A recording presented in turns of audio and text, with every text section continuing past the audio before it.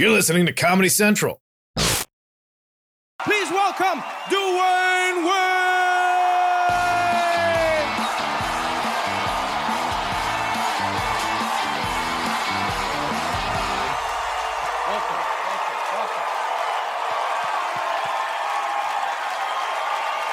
Man, wow. I feel like we at the American Airlines Arena. Yeah, man, this is, look at this.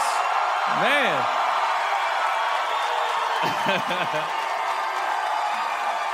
This is all you. Welcome to the show. Thank you so much for making the time. I mean, like everyone wants a piece of Dwyane Wade down in Miami. We're so lucky to get you. Let's just jump straight into what is a culmination of one of the most prolific sporting careers people have ever seen. This is your final season in the NBA. Is it surreal for you every game you play? First of all, thanks for having me on the show. What we? No, I appreciate it. Thank you. You know what? I've been playing the game of basketball since I was 5 years old. I am now 36. So I've been playing for 31 years. So this is what I've mastered, right? This is what I've been good and great at. So it definitely is a little nerve-wracking. You know, you're a little nervous because I don't know if I'll be great at anything else like I am basketball, right? But, I just decided after a long summer, of really thinking about how I wanted to see my career end, get an opportunity last year to come back to Miami. I just felt, I felt the timing was perfect for me. I don't want people to think I'm retiring because I can't play no more. I just want people to understand I'm retiring because I'm ready to walk and do something different, not because I can't play the game of basketball. I came out and watched my first Miami Heat game, and you were playing, and to see the love in the crowd was amazing. But what's also interesting is to see how that love follows you off the court as well. You are somebody who has had the opportunity to engage in business opportunities beyond just basketball. You're a mogul now. I mean, you're involved in clothing. You're involved in your own shoe line. You have ties. You have socks. You have luggage. You have Dwyane Wade. It doesn't seem like you're going to be struggling to do anything when you leave the NBA. What do you enjoy about being in business? What I enjoy about it is, first of all, just being a young kid from the inner city of Chicago. My dream was to play Chi-Town, okay. My dream was to play in the NBA. And once I got an opportunity to get here, then so many doors opened for me. And I was able to step through those doors and learn different things that I never really thought that I had the passion for or the knowledge for. So I've been able, all these things that I've been a part of, this ain't stuff I went to school for.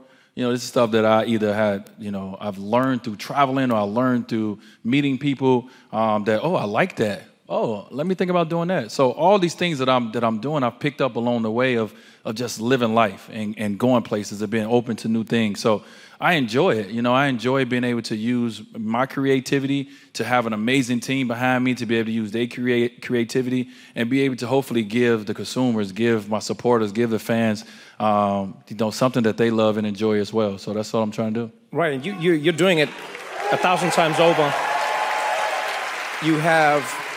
You have the business, you have the basketball, and a large part of Dwyane Wade has been getting involved in the community. You mentioned a few times now, coming from Chicago, growing up in Chicago. As many of us know, we've been on a journey with you as fans where we've gone through the ups and downs of Chicago in your life. Losing loved ones to gun violence was a really tough time for many people, I'm sure you the most. Mm-hmm. When you look at that journey and when you look at what you want to do now in both Chicago and Miami, you have a few initiatives that you're working on now. Yeah. What is your dream? What are you trying to implement in the communities to try and help people? Yeah. So when I was a little kid, I just remember, always saying to myself, if God blessed me with an opportunity to make it, right? To be able to give back to others, I want to do it. And I want to do it in a big way. I want to be able to bless communities in a way that's going to change their lives if I get that opportunity. And once I got the opportunity, I wanted to live right. I wanted to do what I said. So, in Chicago first, from my mother's standpoint, I said, you know what, Ma, here's a church. You do your part with the church. I bought my mom a church early on so she can continue to save lives. Bought your mom a church. I bought my mom a church. That's a whole nother story, how we got to that point. But I ended up buying my mom a church, and I said, you do your job to to save lives. My mother is an amazing pastor in the city of Chicago. My dad is into the community. My dad does amazing. That's where I got it from. I watched my dad for so many years give back to the community. He had me out there as a kid. Even though we didn't have a lot of things we had to give away, give to others. If I had 2 pair of shoes, I only end up having 1 because I gave the other pair away. So I kind of had a family that I've watched my whole life kind of make sure they give. And we didn't have a lot. We didn't have a lot at all, but what we had was more than what others had.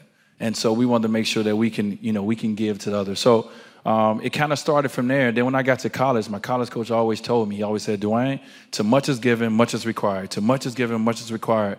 And I didn't know what he meant at the time. And then once I got older, I started understanding what that meant. I've been given so much, and a lot is required of me. It's required of me not only to give from my pockets, but to lend my voice, to lend my face, to stand up on this platform and support and talk about.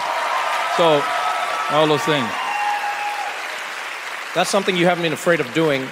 There are a lot of athletes who've been afraid of lending their voice to causes that they believe in or people that they support. Your good friend and basically your brother, LeBron James, is somebody that you've been on a journey with for many years, where you've been speaking about issues. Yeah. We've seen you at sports ceremonies. We've seen you with the Parkland kids, for instance. You spent 3 hours with them the first day they came back to school. Why do you think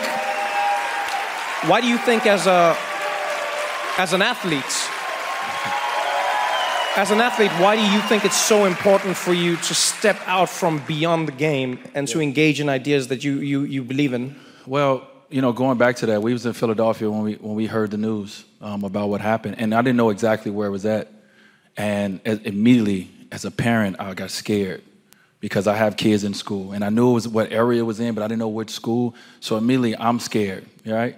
My heart is racing. I'm beating fast. I'm trying to call my kids. And eventually I got on the phone with my kids and I realized that they was okay. But then I knew that other parents out there was hurting the same way that I was hurting, was feeling that same anxiety.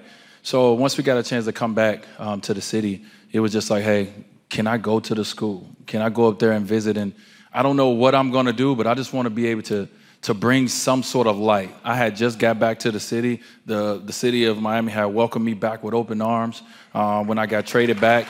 And I wanted to bring some light. So I had an opportunity to go, and I didn't know what to expect. It was real quiet when I got there, but man, when the kids saw me, it opened them up. The light in their eyes, the smiles on their faces.